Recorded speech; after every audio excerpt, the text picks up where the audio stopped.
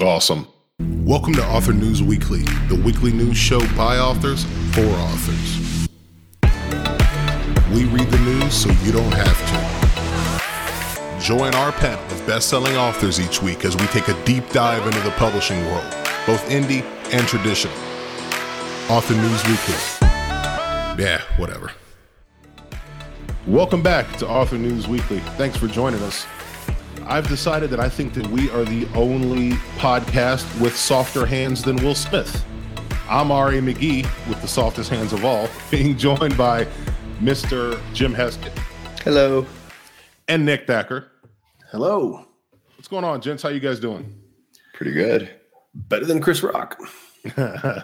Amazing. So we shouldn't date these because Roland will get mad if they come out like more than 15 minutes after we record it. Mm-hmm. And you just dated it by saying Will Smith. Now we know when it happened.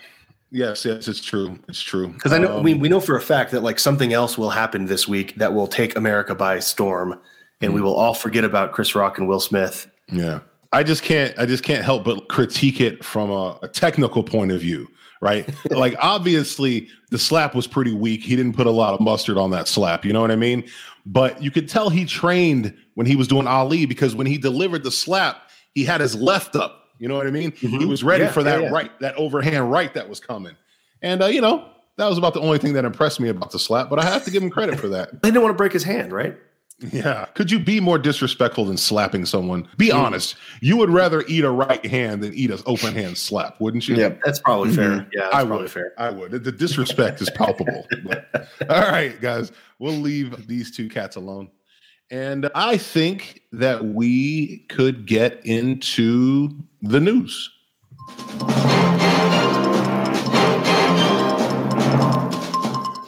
Seamless. Very impressed. Very impressed. All right, guys. This first story is going to be tough with the two of you guys here to talk about because to my knowledge, you guys don't work with editors as much as some of our counterparts do. And so we're going to see what we can still get through because I know that you guys are familiar with the process and you can still help us through the situation. So this story is coming to us from writershelpingwriters.net, and it is best practices for working with an independent editor. Now, it's written by Lisa Poisson. Poisson. Like, sorry for poisson is fish in French. Poisson. Maybe it's French. Lisa the fish. Now I'm envisioning like this woman who's got like buckets full of wet cement in her backyard. She's ready to drown people. But, okay. So Lisa the fish. Thriller author. The concept.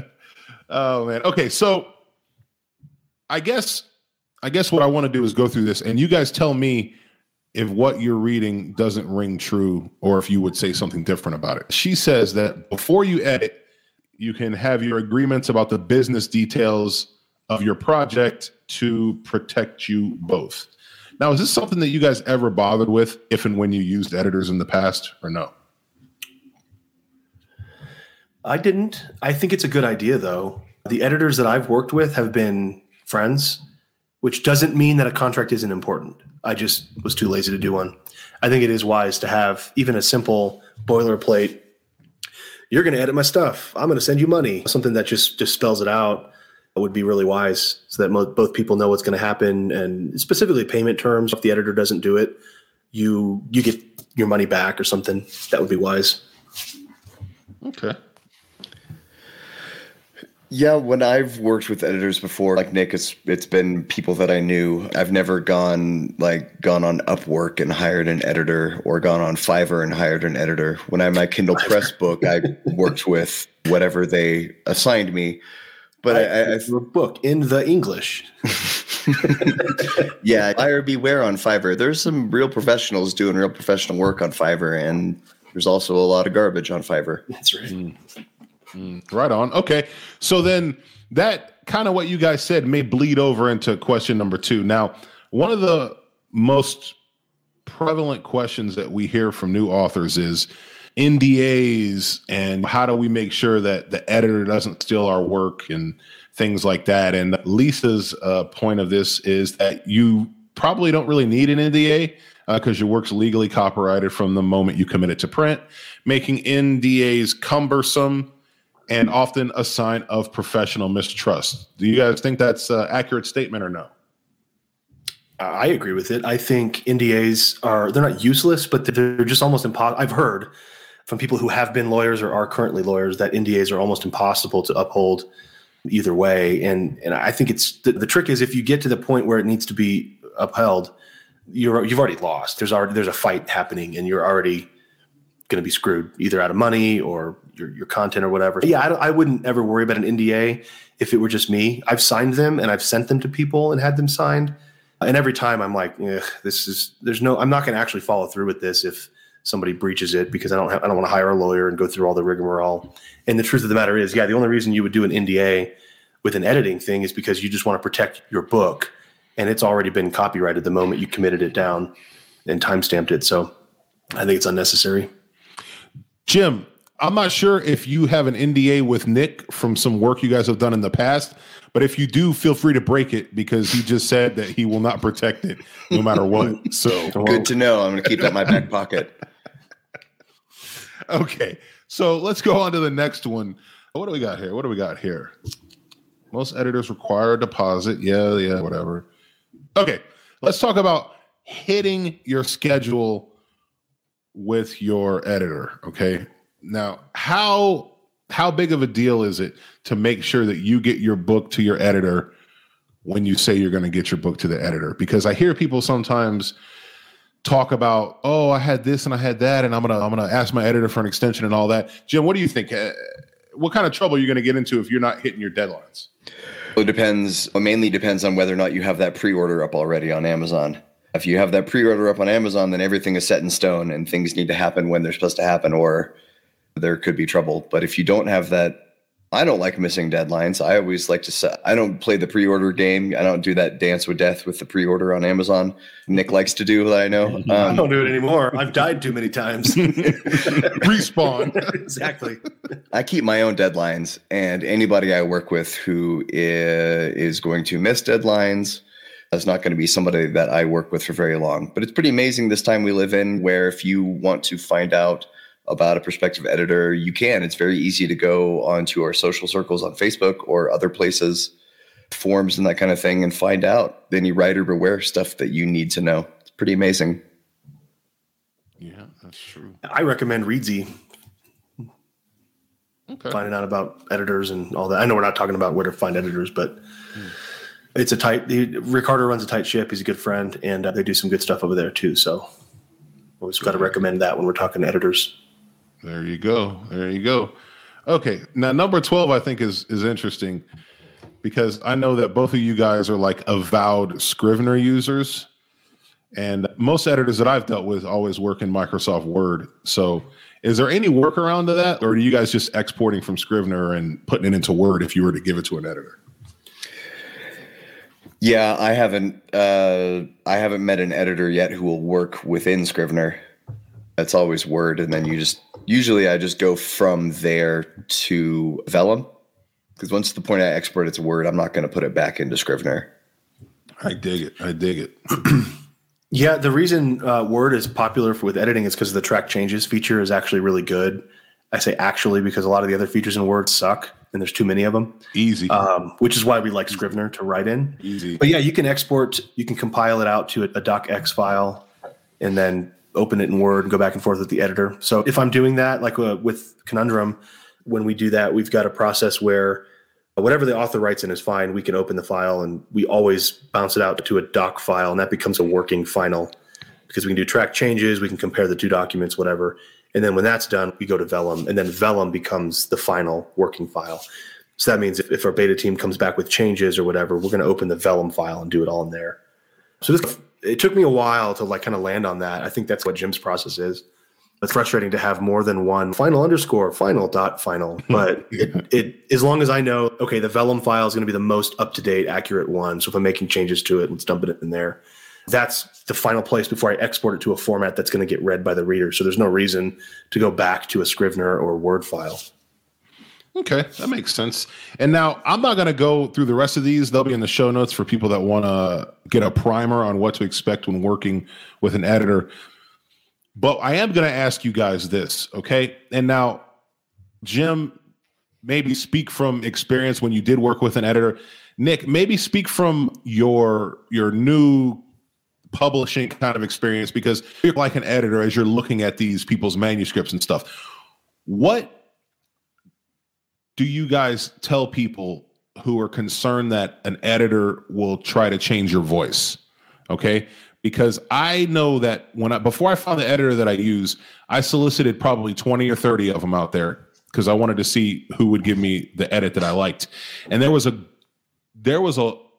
decent number of them who I feel stepped on my writing style very heavily. And so I didn't use them. Jim, what do you think? What kind of tips would you have someone that's concerned about keeping their voice intact? What would you ignore? What would you take to heart coming from an editor? The nice thing is you're paying this person to offer suggestions, and you're free to accept or reject any of the suggestions as you see fit. My experience working with editors was only really a light touch. I've never had an editor who really marked up my work with a serious red pen that I felt like it was offensive. But I guess the thing to do here is request a sample edit and give them something that's really voicey and see what they say. That's probably what I would do. Mr. Thacker? I think so. There's largely three different types of editors. You got the dev editor, the developmental stuff. Those are going to be the guys that mostly would change a voice, I would think. The copy editors and line editors just aren't working with enough copy at a time to be able to change that much, I would think. I think authors that say they're worried about an editor changing their voice sound a little too precious to me, and they're probably not good writers to begin with. If all the editors are coming back with drastic changes that actually change the stylistic purpose of the prose, I think that writer probably sucks. Most of the editors that I've worked with that are dev editors, they make changes that make the book read better. That's their job. Like, they're not trying to change my voice. They're not really doing that. That being said, I don't usually enlist a dev editor because they're very expensive. And I've found that while they may improve the work, they don't actually help it sell better. And so it actually ends up being money that doesn't get, earned back.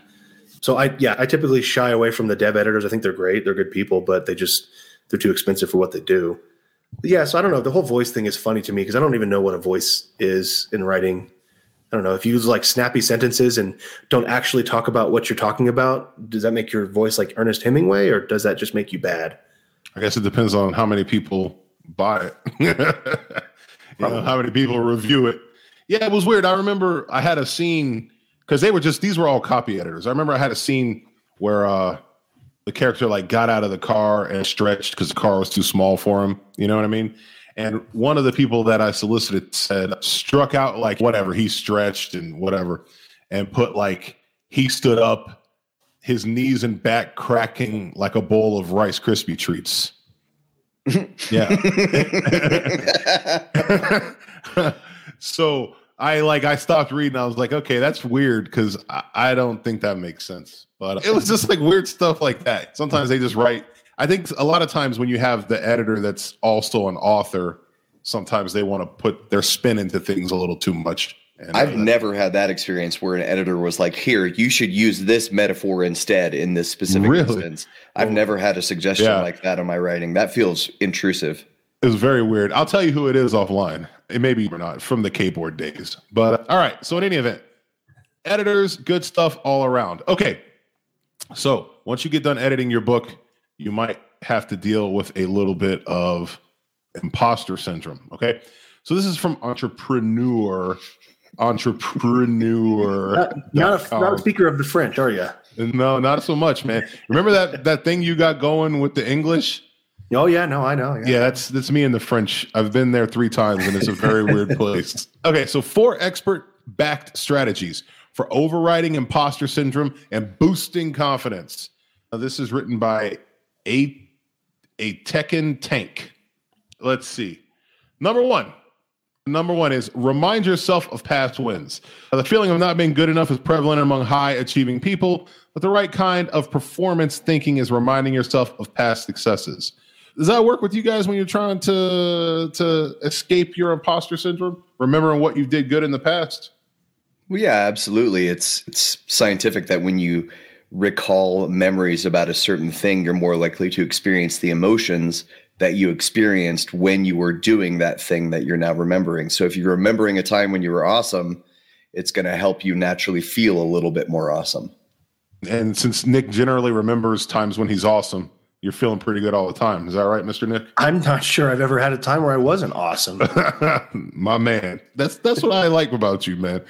My imposter syndrome is more like, man, I wish I knew what it was like to be imperfect so I could experience what these normies like go through. I think they call that Superman syndrome, but that's what it is. Yeah. The other side. I'm obviously joking. I have crippling anxiety, and imposter syndrome is one manifestation of it. So I agree. I think Jim's right.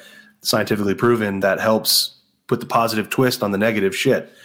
Yeah, it just really gets you out of your own mind, I think, sometimes. But I do that. Yeah, I think it's cathartic. Right on. Let's see. So number 2 is override your doubts. And I feel like this is a little bit of an extension. In the last couple of weeks, we had a talk similar to this. I think it was about your healthy inner critic. And Jim had mentioned something about you just kind of like confine your critic to your shoulder and maybe don't listen to him as much. I'm paraphrasing, of course. But it's kind of reminds me of this, right? And I remember reading this before I ever started writing. It's by Maya Angelou. And she said, I've written 11 books, but each time I think, they're going to find out now. I've run a game on everybody and they're going to find me out. So I remember reading that before I was writing, as I was first starting to write many years ago. And I remember thinking, like, if Maya Angelou feels inadequate, what hope do I ever have of not feeling inadequate? So that was interesting. Is that something you guys struggle with, the feelings of inadequacy, or are you able to, like Jim said, compartmentalize them as you go on? I know that this isn't exactly your inner critic, but I think that's probably related to imposter. Yeah, I'm not very good at it, but that is the strategy. I wish I was better at the compartmentalization part, but I'm not.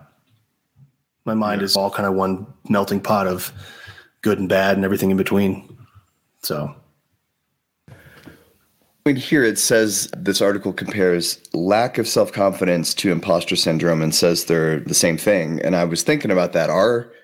Is imposter syndrome the same thing as a lack of confidence? And I was thinking maybe imposter syndrome it's like a specific application of a lack of confidence. You can't have imposter syndrome unless you're also having some kind of success. So imposter syndrome is having success while also experiencing the self-doubt. So maybe that's the thing to think about, is that if you weren't having any success, you wouldn't be experiencing the imposter syndrome. So something is going right for you in order for you to at least be feeling these feelings. That's a good word. That'll preach. I like it. That's pretty good. So there's a couple more of these later, more kind of imposter syndrome things. And take a look at the show notes. They're pretty interesting. They've got some little tips for you. Ask yourself, have you ever produced good work in suboptimal conditions? And I think that, we've probably all done that at some point with our books. All right. Story number 3. We've got from the Writer's Digest, 10 myths about writing crime. Acclaimed author Ron Franchel shares 10 myths about crime writing and debunks them to help you along your storytelling journey. Now, you guys, I would say that thrillers and crime are kissing cousins. We may have some elements of crime in some of our stories. Let's see. Have you guys had a chance to take a look at this list? Is there anything that you want to bring up? Because if not, I'll start running my way down the list here. We can chat about them. These are all really great things. I would highly recommend that if you are writing crime fiction or thriller fiction or mysteries or any kind of detective or cop fiction or anything where you need to involve these kind of official people, I really recommend the Writer's Detective podcast. That is a very solid source of myth busting. Adam Richardson is a California cop who runs that podcast. He is a very deep, soothing voice, good podcast voice, which is an important part of listening to a podcast. I went to the Writers Police Academy a few years ago, and that was an amazing experience that busted open a lot of myths that I had. I was able to like actually see what it looks like when cops are raiding a house we have simulated raids where all these bunch of little writers, all these little grandma biddies with their notepads and pencils, and we're like going through a house while the cops are screaming, "Get the fuck down!" It was amazing. It was an amazing experience. It was days and days of that, of like being in there, like talking with coroners, talk to people from the ATF, FBI. It was a really great experience where a whole bunch of writers were able to go there with all of our dumb questions. We were on this simulated raid, and they were saying like the cops are going to go in this room. They're going to say this room's clear. Then they're going to wait for their buddies to say clear here, clear there. And one of the cops just goes, "What would happen if one of the bad guys just shouted out clear?" And the cop stopped for a second and he thought, bad guys don't do that. Like you said, bad guys run and they hide. They're not smart like that. It's like only a writer would think that way. Yeah. So would you put that in a book then and have a bad guy do that? Because it would be a good twist. Cops haven't thought of it. And it seemed like it wasn't something that he would have expected. Yeah. Yeah. Interesting. What about you, Nick? Any of these particularly catch your eye? Yeah, myth number 5, I think is hilarious. That this myth that cops have these fabulous computers, databases, and fancy war rooms. And the fact is, it just says, no, they don't. Maybe their computers are better than yours, but they still freeze up. And my argument is they are absolutely not better than mine. Most of these guys, you go to a precinct, these computers are like Windows 7. They're not any better than anybody else's. Yeah. They don't, and I love the line, nobody has glitzy big screen murder boards. No. The funny thing is when you see you see it like on 24, right? It's like they just pop up a screen, they put in somebody's number or whatever, and they find them immediately, right? Yeah. And it's, dude, do you know how many so when you watch Nick Thackers there are? Yeah, they're like, okay, this all has to happen in the span of 24 hours. We'd still be waiting on that trace, man. Like, you got, cell phone companies don't work over the weekend, even if you've got a subpoena. And not always. I thought that was funny because I know enough about competing stuff that I'm like, yeah, there's probably some pretty fancy stuff at the government level. I mean, the federal level, but probably not at like the local, even PIs or detectives who have access to, private stuff. It just doesn't happen. Yeah. Here's my thing, though. My takeaway from all this is we just finished watching the first season of Reacher, which I loved. My wife, not so much, but it's just not her genre. She's not really into action as much. I thought it was great. It followed the book, the first book, which I thought was really cool because most precious frickin' Hollywood writers have to change shit up and then they ruin it, right? We all know that. So they didn't. They added enough in. My point is, I wonder how much of this stuff isn't accurate but makes better writing. Does that make sense? Sure. You may not wake up in a bloody tub missing your kidneys. That's one of the myths. So to write about that would be inaccurate because that has literally, quote unquote, never happened.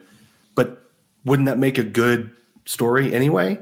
So shouldn't we write about that stuff? Isn't that why we do it in TV? Because it makes better entertaining TV rather than waiting around for a skip trace to come back in. Then why not do it quickly if it's not part of the plot to take a long time? So I wonder how much of this is, we got to use our writer discretion too.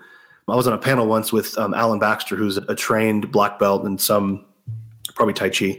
And he's been in fights. He's been in real fights before and simulated ones as well. And he was like, it's inaccurate. Any fight that lasts longer than 10 seconds is just inaccurate. That's not how it works. Usually people who don't fight normally, they get hit once and they're down. And I was like, okay, I get it. And that's true. But doesn't it make better, more entertaining action if the action lasts longer? So I don't know. It's depending on how accurate you want to be. Yeah, I don't know. I bounced for a long time when I was going through college. I definitely saw a lot of fights that took longer than 10 seconds. Yeah, okay. But to be fair, they also don't look like the way that we portray them in movies, right? It's not a couple right hooks with well-timed uppercut. Like, it's more Will Smith slapping Chris Rock stumbling back and then being like, wait, and then they scuffle and hug for 10 seconds. Yeah. I will say that the time that it did look like a movie was there was a guy who was in the club that I was working at, and I was on a stage, and I'll just make this quick. I don't want to waste our time here. I was on the stage. No, I'm like, this is some backstory that we have never gotten before. I want to know what you were doing on that stage. I was watching the singer? I do have a twang when I try. But so I stand on the stage because I have an elevated position to watch things from. So I'm standing on the stage and this guy comes in the club. He's about 6'4", probably about 230 or so. And he's drunk as a skunk. And by the time I get over there, because you can always tell the people who are going to cause a problem, by the time I get over there, he's laying people out. All right. And I don't mean like multiple punches. I mean, he's like reaching out and hitting people's chins and their temples, and he's flicking their lights off. And I've never seen anything like it before or since. Jeez. And so, yeah, the rest of the guys, we all run over there. He probably lays 7 or 8 people out completely cold. All right. So I jump on a beer tub behind him and choke him unconscious. And as we're scuffling, he has this huge tattoo on his chest of these boxing gloves. And he's got these like dates and stuff. And I don't think anything of it. And we drag him out of the club. And then when he comes back later that night and does this thing that some guys like to do where they want to be like, I'm sorry, I caused problems, whatever, I'm sober now.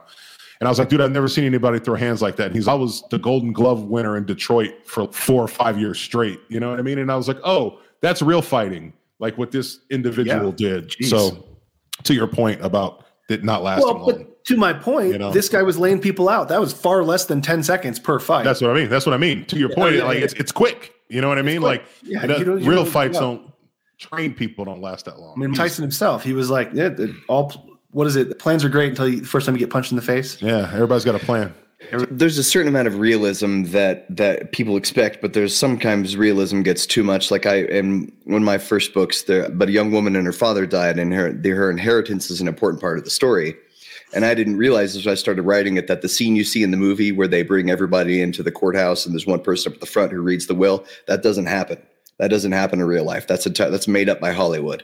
Yeah. And so what I had the character do, what normally happens in real life, is that she just received a letter that explained what her part of the inheritance was. And some of my beta readers were like, why is it this way? This feels weird. Why doesn't she go to a place where they tell her what she gets? I was like, because that doesn't happen in real life. That's a myth. That was one of my pet peeves, being an audio guy and a background in music and all that, is literally any time somebody grabs a microphone in any show or movie, it's going to go first, and then everyone's attention is going to be on the front stage. And I'm just like, that just doesn't happen. And like that sound guy would be fired every time if it fed back for no reason except somebody's behind it now. Like that just doesn't make any sense. Right on. Well, all right, guys, I'm looking up at the time, and it looks like we are getting to a good point. So, you guys got anything you want to add about this situation here? This situation of Newsly situation? Negatory. Nope. Bueno. All right, for all of us at Author News Weekly, I'm R.A. McGee saying this meeting is over. Goodbye, everybody.